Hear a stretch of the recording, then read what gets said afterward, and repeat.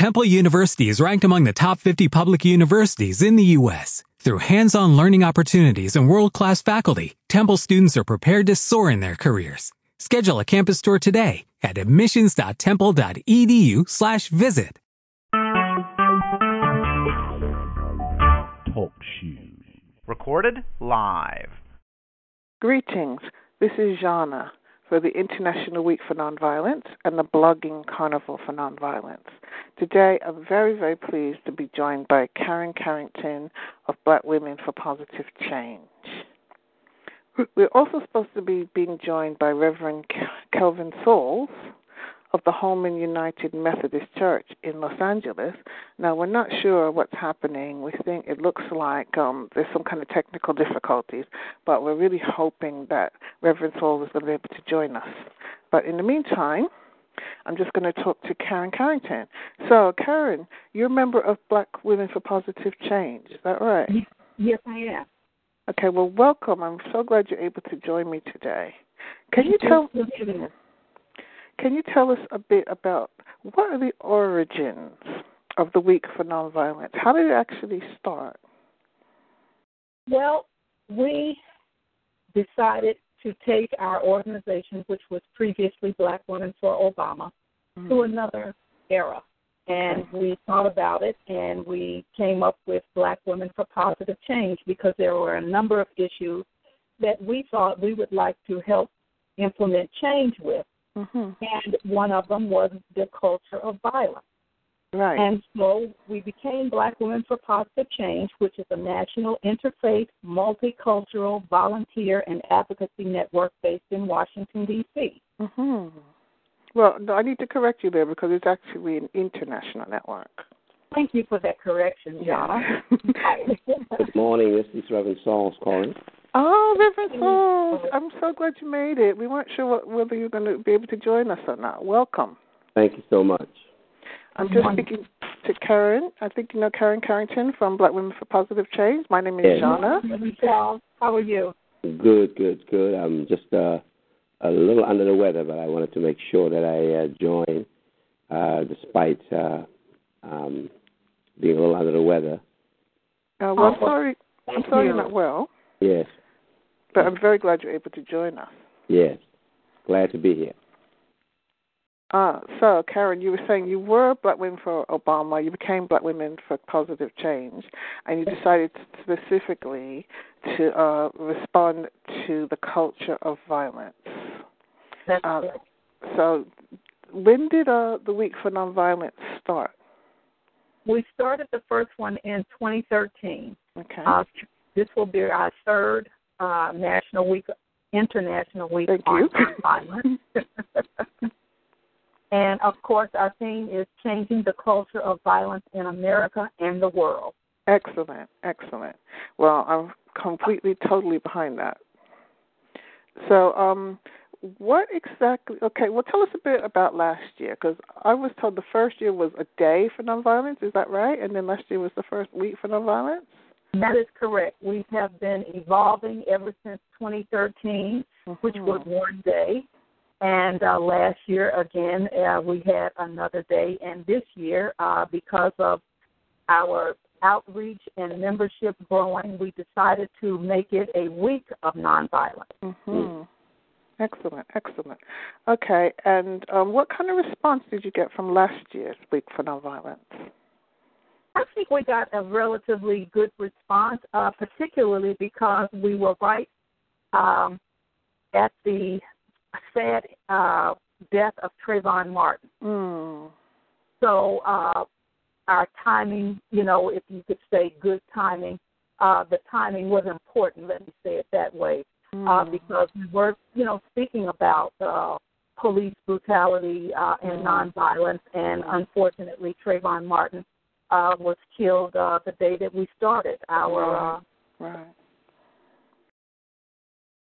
Yeah, he represents so much. The death of Trayvon represents so much. I didn't know if you've heard me talk about this, but I've talked about this before, that there was a community meeting in London, in South London, near where I live, a few months after Trayvon's killing. And there was a poster out, and the poster had Trayvon's photograph on it, that famous photograph of him in the gray hoodie. And it didn't say anything about his name or who he was, because everybody in London knows who Trayvon Martin was. Everybody in Britain probably knows who Trayvon Martin was. Mm-hmm. So very sad.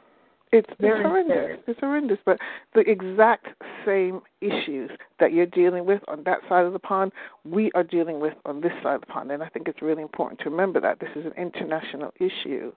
And it's a shame. But my most recent blog post is called War on the Black Community ? Because I want to hear what other people think about this. Is the black community actually under attack? Do you have any thoughts about that, Reverend Sauls? Yes, I think the challenge of violence is certainly a global phenomenon, especially against blacks as well as I think in so many ways against black men and black women. And for me, I was born and raised in South Africa. Oh, really? Okay. And so this piece around violence against black people is one that I grew up with. Oppressive system of apartheid. Yes, of course. The most recent, shooting of the church in South Carolina, Mother Zion African Methodist Episcopal Church, to know or to realize how this is a global movement against, black people. The believer of white supremacy is what I call him. I don't call his name, but he's a believer in white supremacy who carried out that shooting, wore a jacket, and on that jacket he had two flags. Besides the Confederate flag, who has been a symbol reminding blacks of the state-sanctioned violence against them in this country. He had a jacket on with two stickers.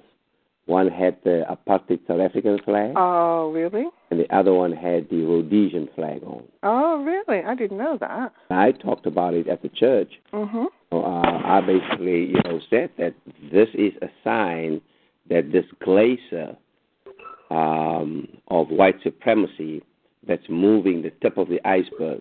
That tip of the iceberg is violence against black people.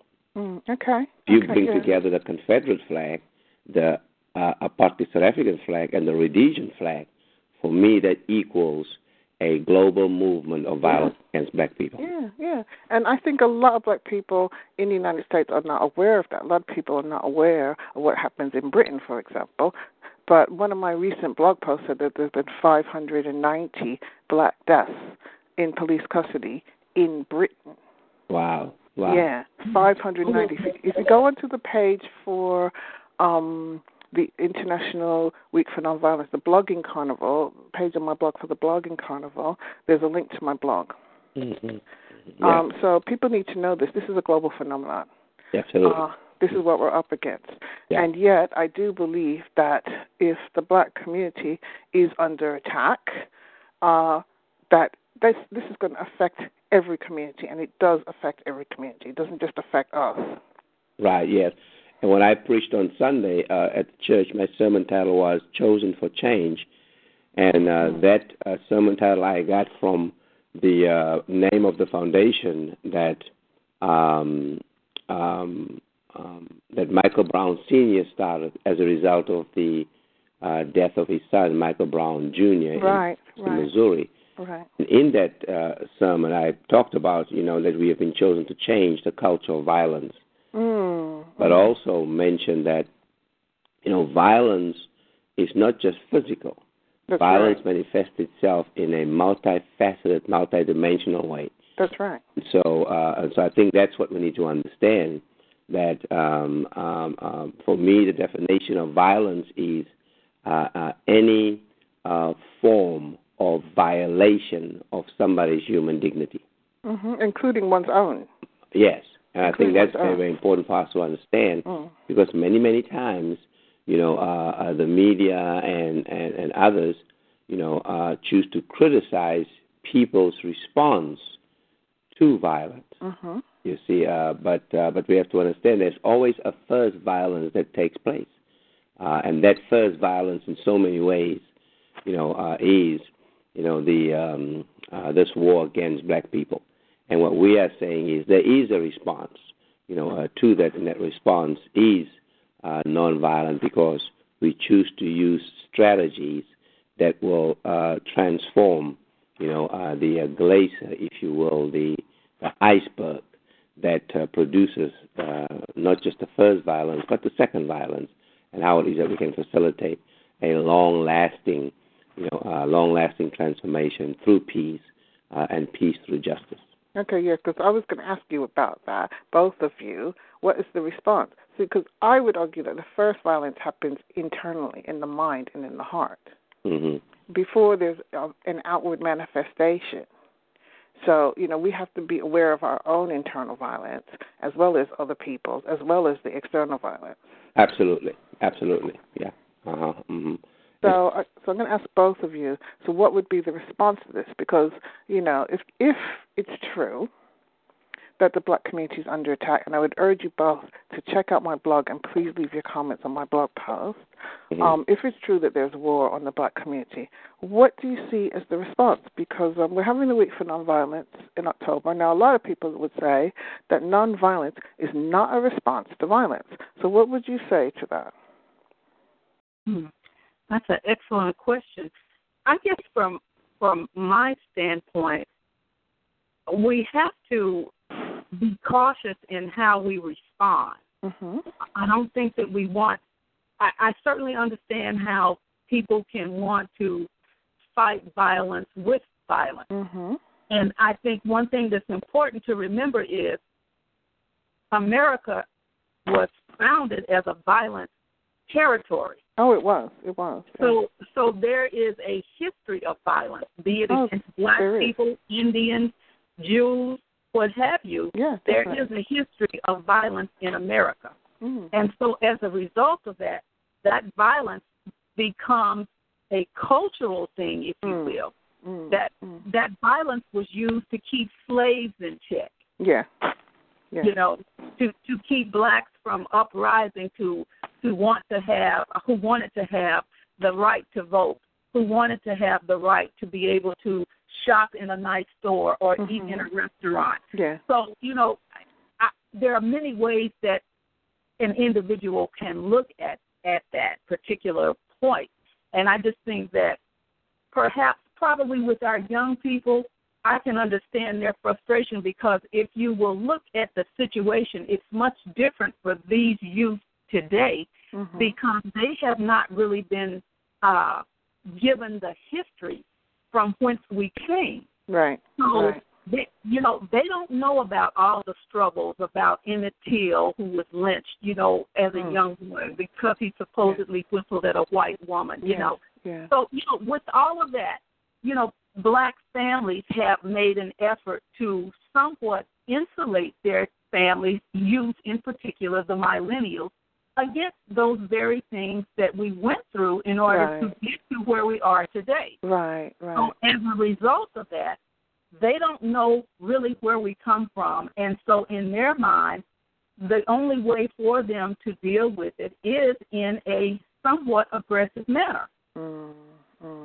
And I think it's a basic human instinct. Someone hits you, you want to hit them back. Oh, of course. If you're smaller than someone and they're bigger than you, you want to get bigger so that you can protect yourself, and you want to be able to protect yourself, your family, and your community. And a lot of people see the way to do that as being violent. That's why there are wars in the world. That's one of the reasons why there are wars.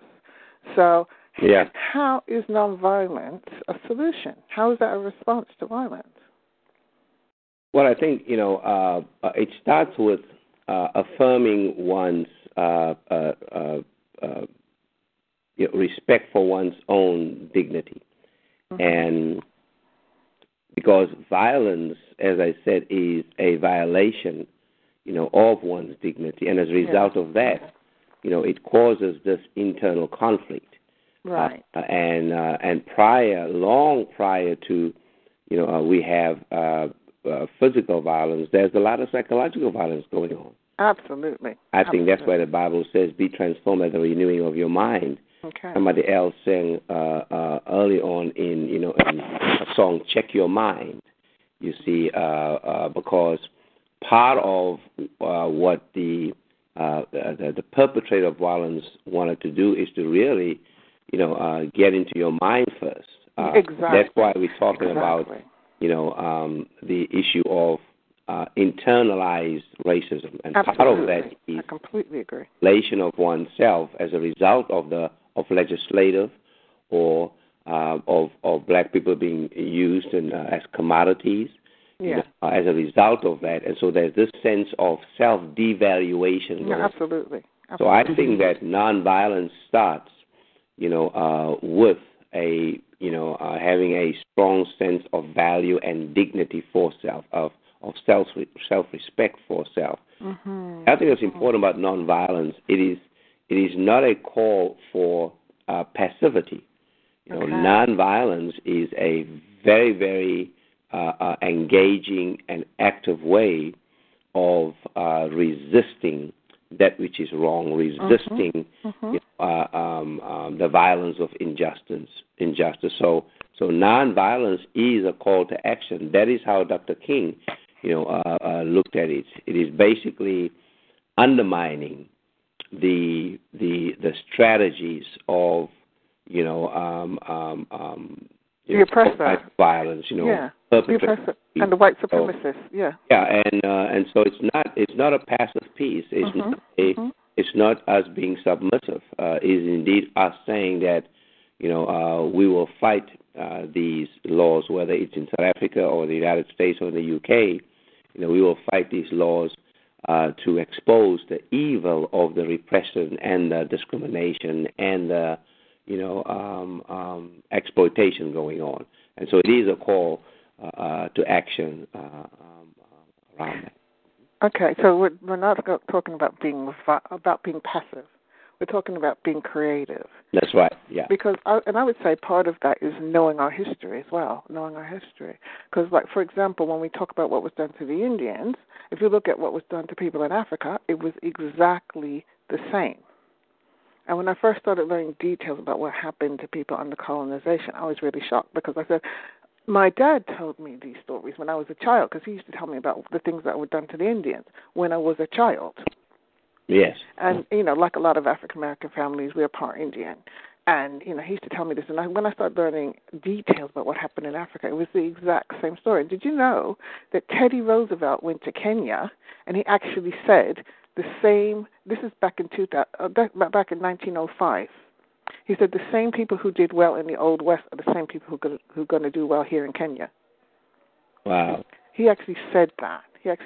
So it's the exact same story. So to me, part of empowerment is knowing our history. When we know our history, then we understand certain things like why Africa is in the state it's in today, why people in the African diaspora are in the state that we're in today, why there's violence happening in our communities right now. Mm-hmm. Mm-hmm. We see the pattern. Yeah. And that's a very, very important point, and it's an excellent segue for me to just share with your listenership about a docu-short that Black Women for Positive Change produced called On Second Thought. Yeah, and it relates to what Reverend Sauls is saying about having strength to deal with violence by walking away. And that's the title of the docu-short, On Second Thought. And this is a true dramatization of an unfortunate situation that took place in Boston, Massachusetts several years ago, where it was, if you will, a kind of a teenage triangle love affair, where you had a young male who was a basketball star and was probably going to go to college or the pros. He had already gotten one young lady pregnant and who had a little baby by him, and then there was another young lady who was pregnant at the time. And the mother, this is somewhat of a middle-class setting, And the mother was saying to the young lady who already had the baby by him that this young man needed to step up and start helping out because the mother, the young lady's mother, had basically been responsible for the baby's care. And so as a result, the young lady calls him and asks him, tells him her mother says, you're going to have to start doing X, Y, and Z. Well, he shares this with the other young lady who is pregnant. And she decides that she has a way to fix it. And her way to fix it was, as she says, to use a burner, which is a gun. And they lure her to a park, and this young girl kills the other young lady. Oh, my goodness. Really? Right. And what it does is it really is quite thought-provoking in that it is redirected. The film just goes in reverse. And the young lady that does the shooting, she has a conversation with her father. And the father tells her that, he paid child support for her, and she wasn't aware of that. Right, But most importantly, it made this individual have a second thought before they committed an act of violence. And I think what Reverend Sauls is saying and what people need to know, it's not always a bad thing to walk away. It takes a person to walk away from a confrontational situation. Oh, yeah, definitely. It's a very powerful thing to do. It's a very powerful thing to do. And people don't realize the power within it. And so that's what we're hoping to do, is to educate youth and adults that take that second thought. Yeah, Why say, it's not worth your life.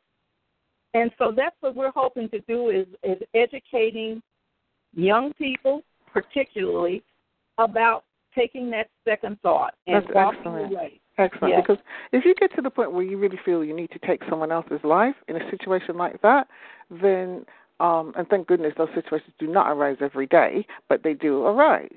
That means we've already devalued ourselves, haven't we? If we really think it's okay to go and kill somebody else in a situation like that, then that means we've devalued ourselves and we've devalued the other person. Well, yes, absolutely. And last week we lost a civil rights legend in Julian Bond. Yes, I was thinking about that. And one of the things that Julian Bond said is that when you take the life of someone else, you take part of yourself away. Of course, absolutely. When you diminish the value of someone else's life, you are diminishing aspects of your own life. Absolutely. And so the nonviolent strategy is a strategy of discipline. It's a strategy of determination. It's a strategy that has in its mind not just the transformation of the system that we are fighting against, but also a determination of resisting, the one who developed and deployed the system, so that in the end, not just my dignity is restored, but the person who's oppressing me, and through that, strips away from his own dignity, is also transformed. Absolutely. That's the power of, and that's why King referred to it as soul force. That's why there's a sense of spiritual, of how this changes our internal landscape. Right, exactly, the internal landscape. Sorry to cut you, but what you said is so important, because I believe that our minds have been enslaved and our minds have been colonized. And so the oppressors don't have to do anything to us now. Absolutely. And I'm well aware that not every white person is my enemy by any means, but there are some that have made themselves my enemy. Absolutely. And as King connects Gandhi, connects Tutu, connects all of these individuals, by saying that civilization and violence are antithetical concepts. This is what I love what King said in his speech accepting the Nobel Peace Prize. He said, Negroes of the United States, following the people of India, have demonstrated nonviolence is not sterile passivity, but a powerful moral force which makes for social transformation. Sooner or later, absolutely. all the people of the world will have to discover a way to live together in peace. Yes, and thereby transform this pending cosmic elegy into a creative psalm of brotherhood. If this is to be achieved, he says, people must evolve must evolve all human conflict, a method which rejects revenge, aggression, and retaliation. And the foundation of such a method, he says, is love. Absolutely. And the Buddha said something very similar 2,500 years ago. Yeah. The Buddha's first ethical precept is do not take life, do not cause harm to living beings.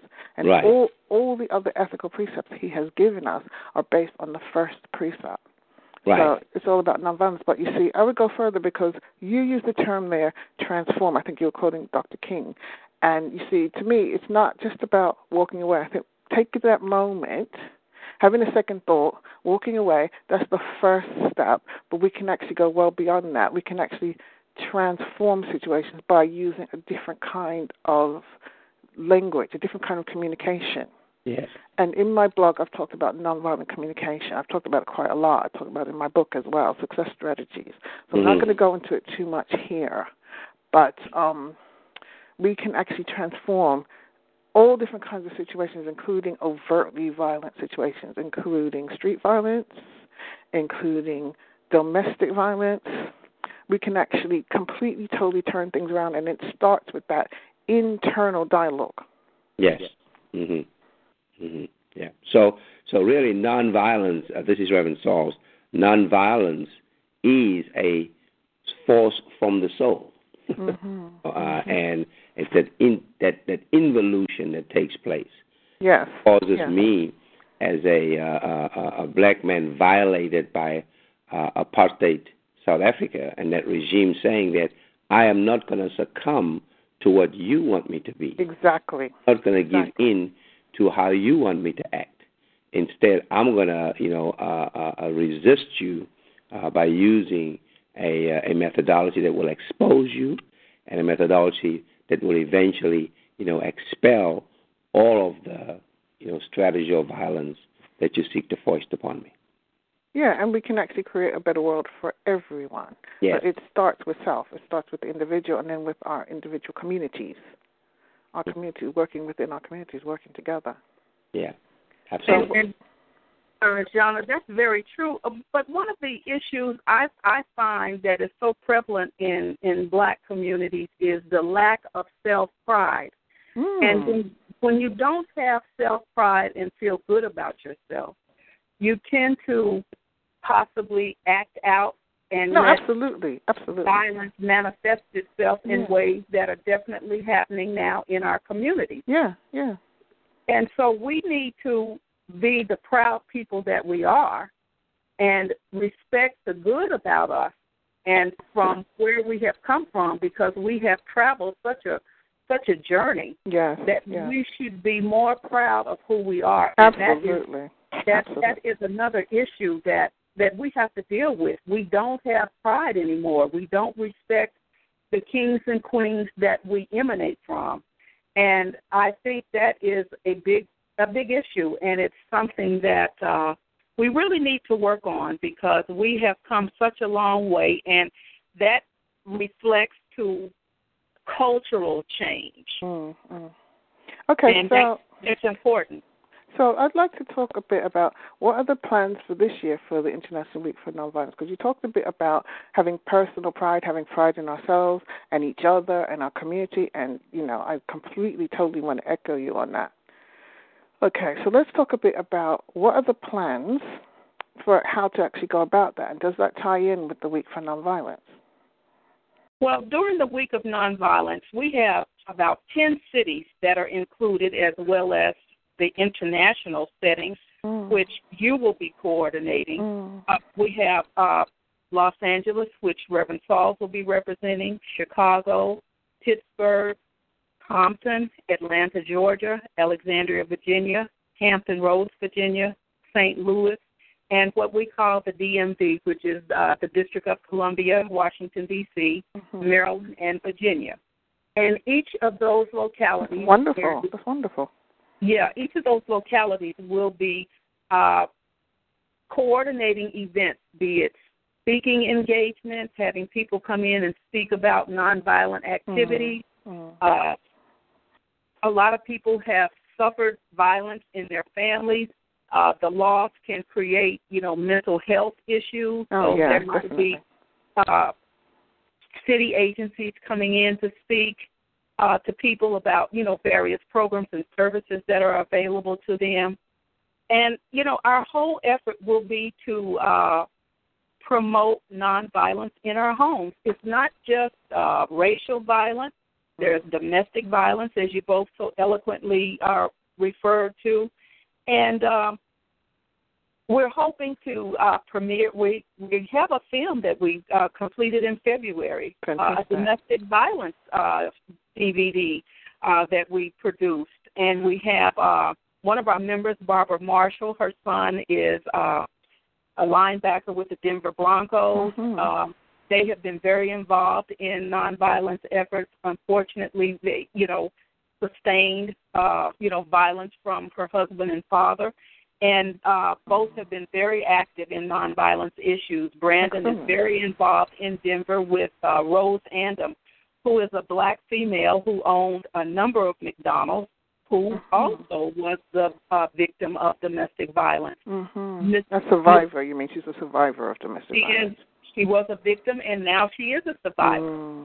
She took $1 million of her own personal money and donated that to open the Rose Andom Center in Denver, Colorado. Fantastic. It is a state-of-the-art facility where people come, when you're having that type of issue, you certainly don't want to be in a down-and-out facility. And what she has done is she definitely has the state-of-the-art facility that is supported by the mayor and governor of Denver and Colorado, as well as the state's attorney. And it's an awesome facility. It has like 12 community services and agencies there. So it's like a one-stop place. You get better, you get the services that you need. And one of our members, Pat Duncan, is working very hard to coordinate the efforts for the National Week of Nonviolence in Denver. Excellent. So what about the self-empowerment side? Can you tell us a bit about any activities that are planned that have to do with what I would call educational side or the personal transformation side? This is Reverend Sauls.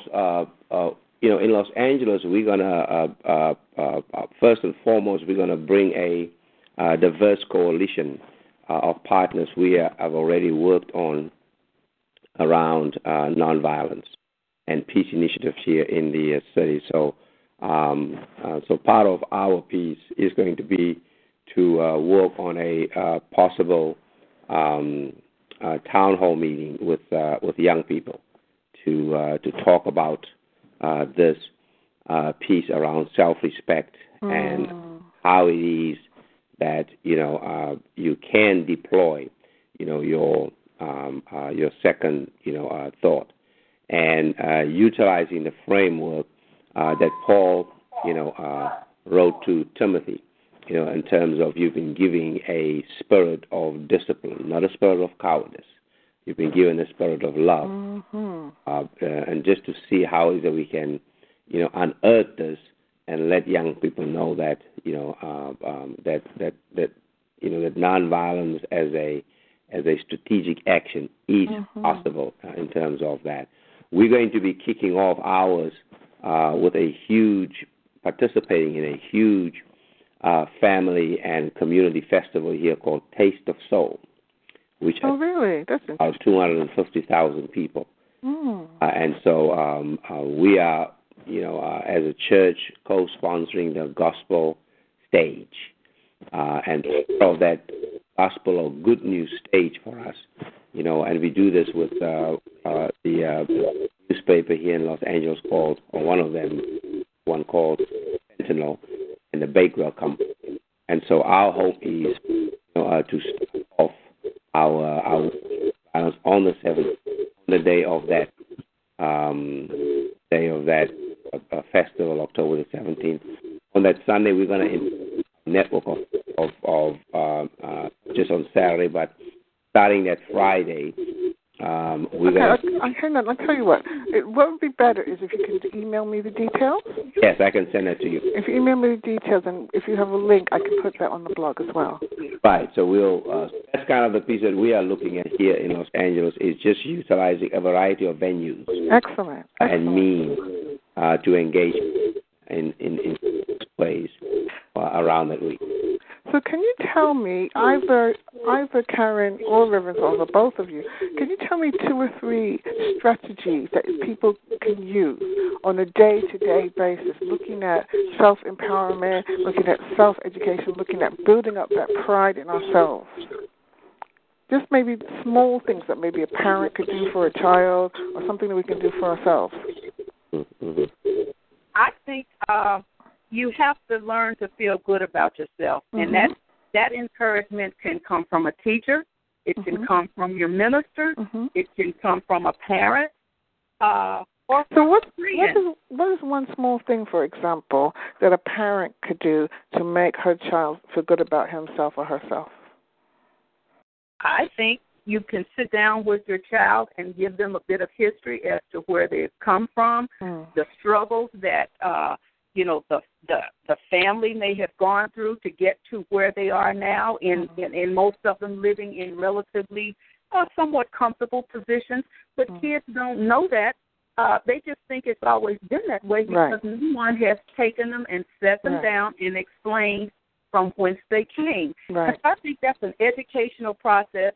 It imparts pride because you know then that, well, my great-grandfather did X, Y, and Z. You know, he was enslaved, and he eventually owned a store or he owned property.